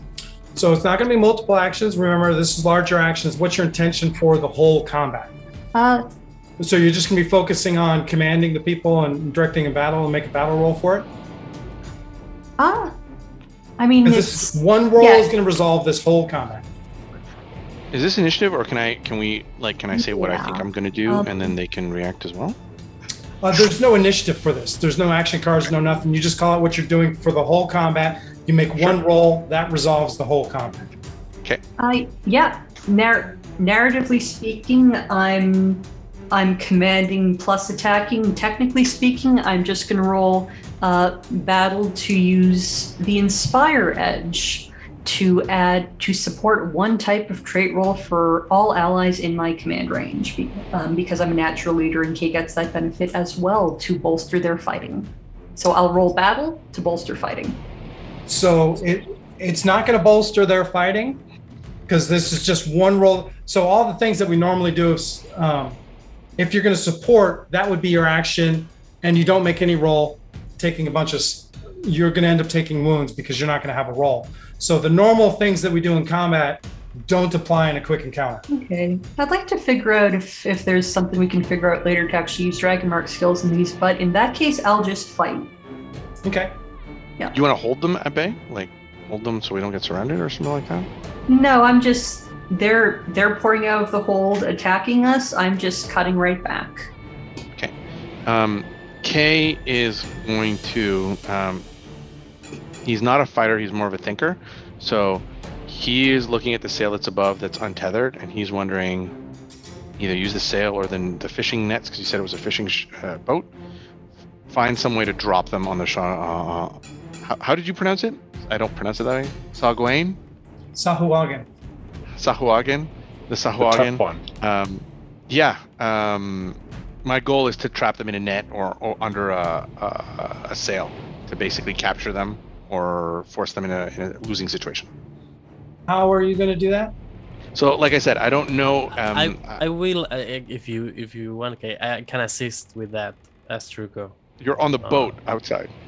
Yeah, but probably we are hearing this and we are getting into the deck to help, right? Yeah, you'll have an opportunity. Because again, we're not going into rounds. There's going to be no rounds with this. Right. One roll is going to resolve the thing. So you guys are going to get up on the ship. We're going to resolve the fight narratively. So I don't know if the best way is for me, and I'm asking you because I don't know exactly what the layout is, but in a nutshell, either I'm going to cut some rigging loose and try to drop like in that thematic kind of like the sail comes down on the bad guys, or if there's nets hanging because it's a fishing boat, attack the nets to drop them on the Sagouin or something like that to put them in a situation where they drop on them. That sounds like athletics roll for me. Sure. To be able to cut ropes and do that kind of stuff to do that kind of. Sure. If it helps, I can use pop and lock to unlock stuff at range if required. These aren't locked. Okay. Dancing's not going to help very much. Nope. So what's Truco's attention and Torlin's intention? Yeah, Truco's gonna help with that. I mean, I will say Truco hears from Dana the hostiles shout, right? And Truco pops his shifting form, and he climbs up quickly to the deck, harpoon in hand, and he sees kind of quickly assess the situation, sees Kay just looking for some nets. He realizes, okay, he's trying to do something. I might help with that. Okay, I can gather them around, and I will just kind of taunt some of the Sahuagin around me using the harpoon, and say like, "Oh, look what I have! I think that this is yours." And I mean, in the mix of fighting and fating some attacks. Just in an acrobatic style, maybe just running towards the mast and just jumping backwards, and some points, just in order to kind of group them up for Kay to just drop the nets on them. Okay, sounds like athletics rolls. Sure. What are you doing, Torlin? Yes, well, Torlin was prepared for this thanks to that insight from the traveler that he received, so he brought his halberd with him just to be sure, and so he's lying in the back of the dinghy out of sight, and he sees that Truco is going to draw the attention of the Sahuagin, and he'll wait for them to be fully distracted before he comes up from behind, perhaps with the nets surrounding them, and just cleave them in one fell sweep. Okay, sounds like fighting rolls from Dana and Torlin, and athletics rolls from Kay and Truco. Right. That's a 3 for Torlin, which I will Benny. Is a 9 for Truco. I'm tempted to use Benny's because why not? Finishing with a 10 with an ace on the d6.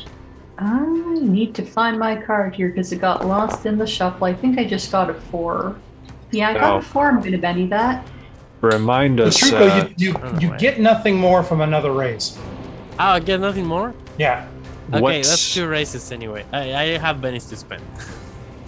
What are the criteria for a success here, or what are the results? Success is a wound, and you have to get a raise to not get a wound? Success is a level of fatigue. Okay. But it is a success. All right. So Dana got E5 with the Ben. Okay. Kay also got a 5. 13. 13 from Truco, 10 from Torlin. So yeah, you two on the deck are very hard pressed and attacked early on. I think in this regard, given the situation, we'll have Unao and Crimson Cog also roll to kind of see what happens with them. And Owlbear and Tamroth.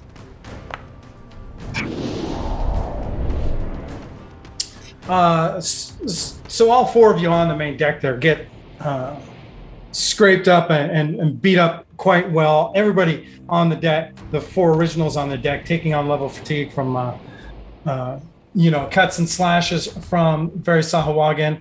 You guys, you're only kind of partially successful in your work with the sails and the ropes, trying to entangle some stuff. However, all of you on the deck are really kind of like saved quite a bit from Truco and Torlin coming in. Torlin wading in like he normally does, just kind of taking out quite a few of the Sahuagin.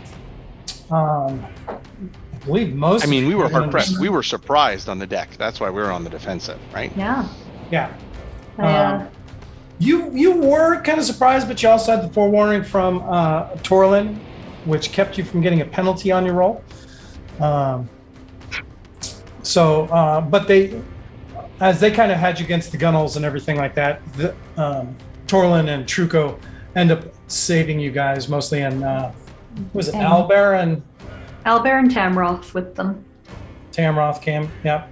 And so with that, you kind of clear the deck, only to go under and discover that the crew of the fishing ship is in the bay underneath, and they have all been slain by the Sahuagin. Three of the... Yep. Adventure card. As Torlin and Truco come in to help us, the adrenaline surges. I just kind of shake my whole body in that jerk of this is on now, thanks guys, and play Second Wind. Your hero instantly recovers up to 2 wounds and all fatigue sustained in this combat. Yeah, so as they get hard pressed from Truco and Torlin, you turn around and come after them. 8 of them ended up coming out from underneath the deck, and you guys took out 5 before 3 fled. And you do find that there are no survivors on the ship. Well, that's absolutely shitty. Is there any corpse? Did they? Yes, there are the remains of the fishermen that were on the ship earlier. Truco and Torlin can give me notice checks. When it has been identified that these people are all dead, I'm going to take a look at the boat itself. If I can stop it from sinking, it gives us more time to figure out what's going on here. Yeah, I would just point to Kay. You're good with this, right? And I just show... Ooh. It's a critical fail. Critical fail. Oh, nice. Sneak eyes. Yeah. You need both ones to critical fail, right? Yes. Yeah. I don't have anything for that since it's the end of the session and the combat's over with that. Go ahead and cast your repair power, okay? Because the ship is going to sink very, very quickly. You don't have time to do a manual repair on it. Okay, that's fair. So I am going to do a resonant reconstitution. So there's sounds that's coming in from the other side. They sound kind of like hammery and tinny. It's a device that he's using that generates that noise, which replaces kind of like the somatic component of what would normally be a spell. This is able to more deeply use his knowledge and his science to kind of like not do all the somatic stuff, but actually tap into the actual magic, right? That is used in artificery. And he is going to roll. That is not great. Do I have a Benny to spend? No, I have a 4. That is a success. Oh, that's right. I only need a success for my power to happen, right? So. Yep. Done. Resonant reconstitution. That's a cool name. So you're able to patch the hole, and you can give me just a regular repair roll as well, Kay? Sure. There it is. 6. As you're casting it and you're looking at it, you can tell that especially on the inside, as you're inside the hole here, that this hole was cut from inside the ship with axes. Out? It was cut from the inside out? Someone was smashing the hull from the inside out? Yes. Is that like axes on the floor, or did people axing this get pushed? Some of the Sahuagin had axes. Okay. But you're able to repair that, and the ship is still listing and everything. It doesn't take care of all the water that's still on the ship, but you guys have as much time as you want. Ultimately, all the fishermen that were here, which there was 7, are already. There's 7 bodies you find here, and Truco, you did notice that one of the Sahuagin is wearing a necklace of golden coral and a very strange silvery metal. Oh, that's fancy. Truco's cat-eyed go. "Hmm?" Yeah, basically. Dana's looking for the ship's log, like the pilot house or cabin or whatever. She wants the ship's log to see what happened. You don't find one. Being a fishing ship, having a log is not as common. I look very impressive having fixed the boat, and I do say I fixed the boat, but I know this is temporary. Repairing stuff like this, it tends to be a little bit difficult. I understand, Kay. Let's find any evidence we can of where these people came from or where they were headed and get back to the ship. Well, I want to actually create a patch here. I'm going to scavenge to actually find a way to actually buttress this. This repair would be permanent. Oh. It's not temporary. Okay, I just thought it was too big for it to be. No. To be permanent. This is exactly the kind of power that can do stuff like this. Okay, perfect. So, I tell the captain, we have a second boat. So we do. We'll set it up to tow behind the Crown and Bell and try to find out where these people came from and where they were going. Yeah, that too. As I see Kay doing that, like the gesture of Sell the salvage, yeah. Okay. Yeah, we'll set up to tow behind our ship. More importantly, Phil, once the boat is no longer sinking, Kay is going to cover his face because there's like dead people, so he's trying not to smell the dead people and the fishiness and all that stuff. But he's going to very carefully examine the faces on all of the bodies. Okay. Torlin would also look around if he is able to find. He'd be particularly looking for any of the dead bodies that look like they may have been, even though it's a sloop, small number of crew. You know, if there was an officer, a first mate, a captain. Looking for their weapon and potentially casting gaze into antiquity upon it. See if you could see some sort of vision from the past that might glean them some insight. And I would like to support Kay in his investigation. You just kind of kneel down beside him and say, what features or markings should I look for? And that's the support role for Kay. Oh, that's sweet of you. Yeah, I'm not sure what you're looking for when you're looking. I said Alexi had red hair. Oh, okay. Oh, got it. So I think one thing to clear this up, this is clearly just a fishing vessel. Yeah, that's fair. This is local people just out fishing. That clearly all the signs point to they were attacked by a Sahuagin, which came up from underneath the sea and attacked a fishing vessel. I'm on board 100%. He doesn't know. He's just checking to see if any of them are Alexi. Yeah, sure. Give me a notice check. And Dana can First give a line to notice support. roll and support. You do not get any support because I'm out of bennies and got it free. So, unfortunately, your roll is your roll, but you aced. 7. 7. Nobody here even remotely strikes you as potentially Vino. They were all. Well, I'll leave that part out. Go ahead and cast your spell, Torlin. Yes. And Torlin's checking the equipment on the people, right? That's a 2. I will re-roll it. That's a 6. The only thing you really see, you're looking for some of the fishermen's weapons specifically, right? Correct. Yeah. They just there's a couple axes here. But mostly all just had daggers. They weren't very well armed at all. Casting it on one of the axes, you see a brief unsuccessful fight, just a swing at a Sahuagin that missed as the Sahuagin ducked underneath it and then impaled him with a harpoon. Well, I don't think that we'll be able to identify where these sellers came from, a local fishing village. But I mean, we could stop by and notify in a nearby harbor this has occurred. Are we near to? You're near Tantamar. Yeah. You're less than a day from Tantamar. You'll be arriving at Tantamar tomorrow.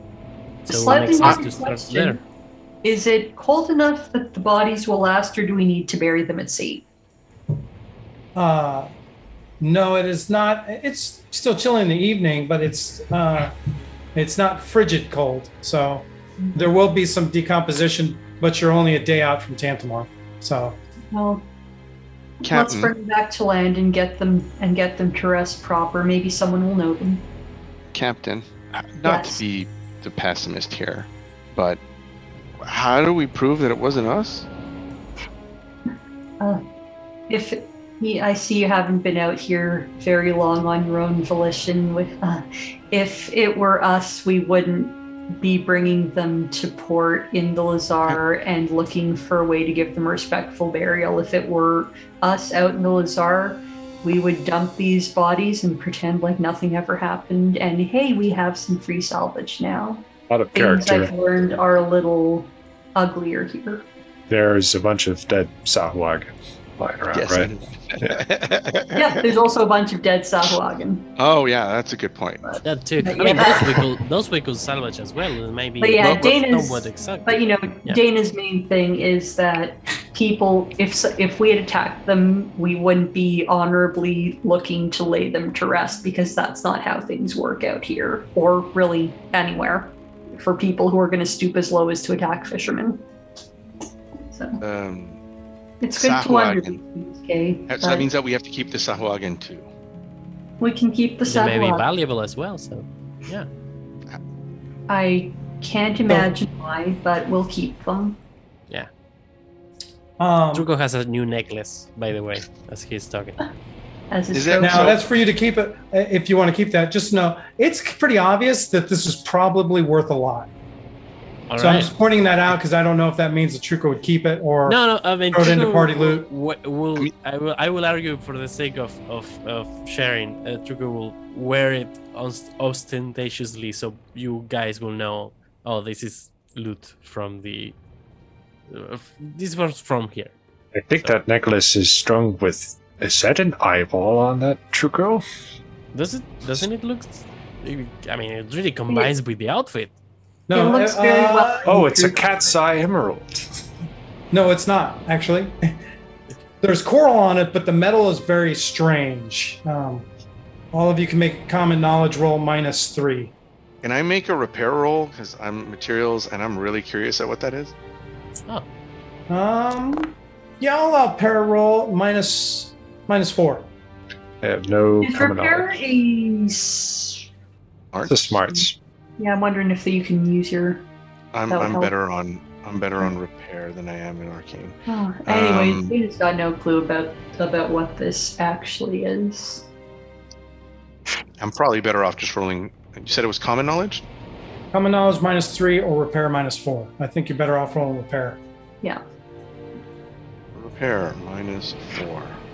I think statistically, you never get more than a average nice. increase of 1 with the dice change increment in size. Right, so That's a very impressive I'll- 7. This actually fits with the archaeologist. You have actually kind of seen this metal before. It's very rare metal because it comes from underneath the sea. It is known as deep platinum. It's very rare up on Corvair here, being much more. You've seen it on a number of. Well, that's another place you didn't need to roll for knowing they were Sahuagin either. Backstory says you've gone to Corvair. You've seen Zendrick. Sahuagin, and you've seen them with necklaces like this and asked about them. It's known as deep platinum. It comes from underneath the seas. He's gone to where? Corvair? Not Corvair, Zendrick. Zendrick. Okay. wow, I haven't seen some of those on this side of the Corvair. What is it? What is this? Is this important? Well, it's deep platinum. You don't see that. You don't see that above water. It's I like the something word platinum. mined. Yeah, it's worth a pretty penny. It's rare. It's got a bit of an aquamarine shimmer to it. I'd say a beautiful prize. Very cool. The term is a pearl shine, technically, but yeah, Thank you. That's fine. Well, the term is it's a strange silvery metal with blue-black whorls. Oh, damn it! It looks very good on you, Truco, but with Kaysa, if Kay knows how we can fence this properly. There ought to be some dwarves in Tantamar. The craftsmen might be willing to purchase this, and this would do a fine job of restoring some of our stores. Some of people have to get you a different ornament, my friend. All right. If you know someone from Kenneth, that like the specific metal there is used in a bunch of very specific in other ways. We're bringing the evening to a close here as the following evening you guys sail into Tantamar. And you do arrive on the 12th of Therendor. And we will get to dealing with the trawler and everything like that. But it's all pretty easy for you to pick up the buzz on the docks because there's pretty much only one thing most people are talking about on the docks. And that's the fact that, oh man, I gotta remember sure, the names. We arrived on the 12th, so we're 1 day late. Yep. A day and a half ago, the Heart of the Crown was sunk in the bay, and Captain Alexei and a couple of his crew were captured and are in the prison that is overlooking Tantamar. Because as you sail into the bay, there is kind of prominent that there's a big cliff rock outcropping, kind of like the outside of town, that there's a large structure on top of that is a prison in Tantamar. And oh no. They were sunk. The ship was sunk in Spring Harbor, and Captain Alexei and a couple of his crew were captured as during the conflict. And next session, as you network further to find out more about what happened, you will discover then. But finding out that basic information is all that's really being talked about on the docks at this point.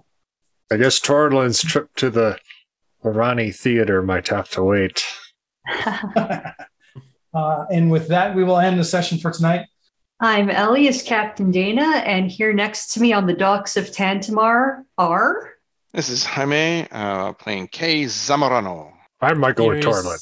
And Ernesto with Truco, no last name. And I'm Dungeon Master Philip. Thank you again for listening this week. Appreciate it. And hope you come back next week. Find out what our party does with the last bit of information they found coming into Tantamar. And Truco's love life. And Truco's love life. Thank you and good night. That card. Good night. Good night.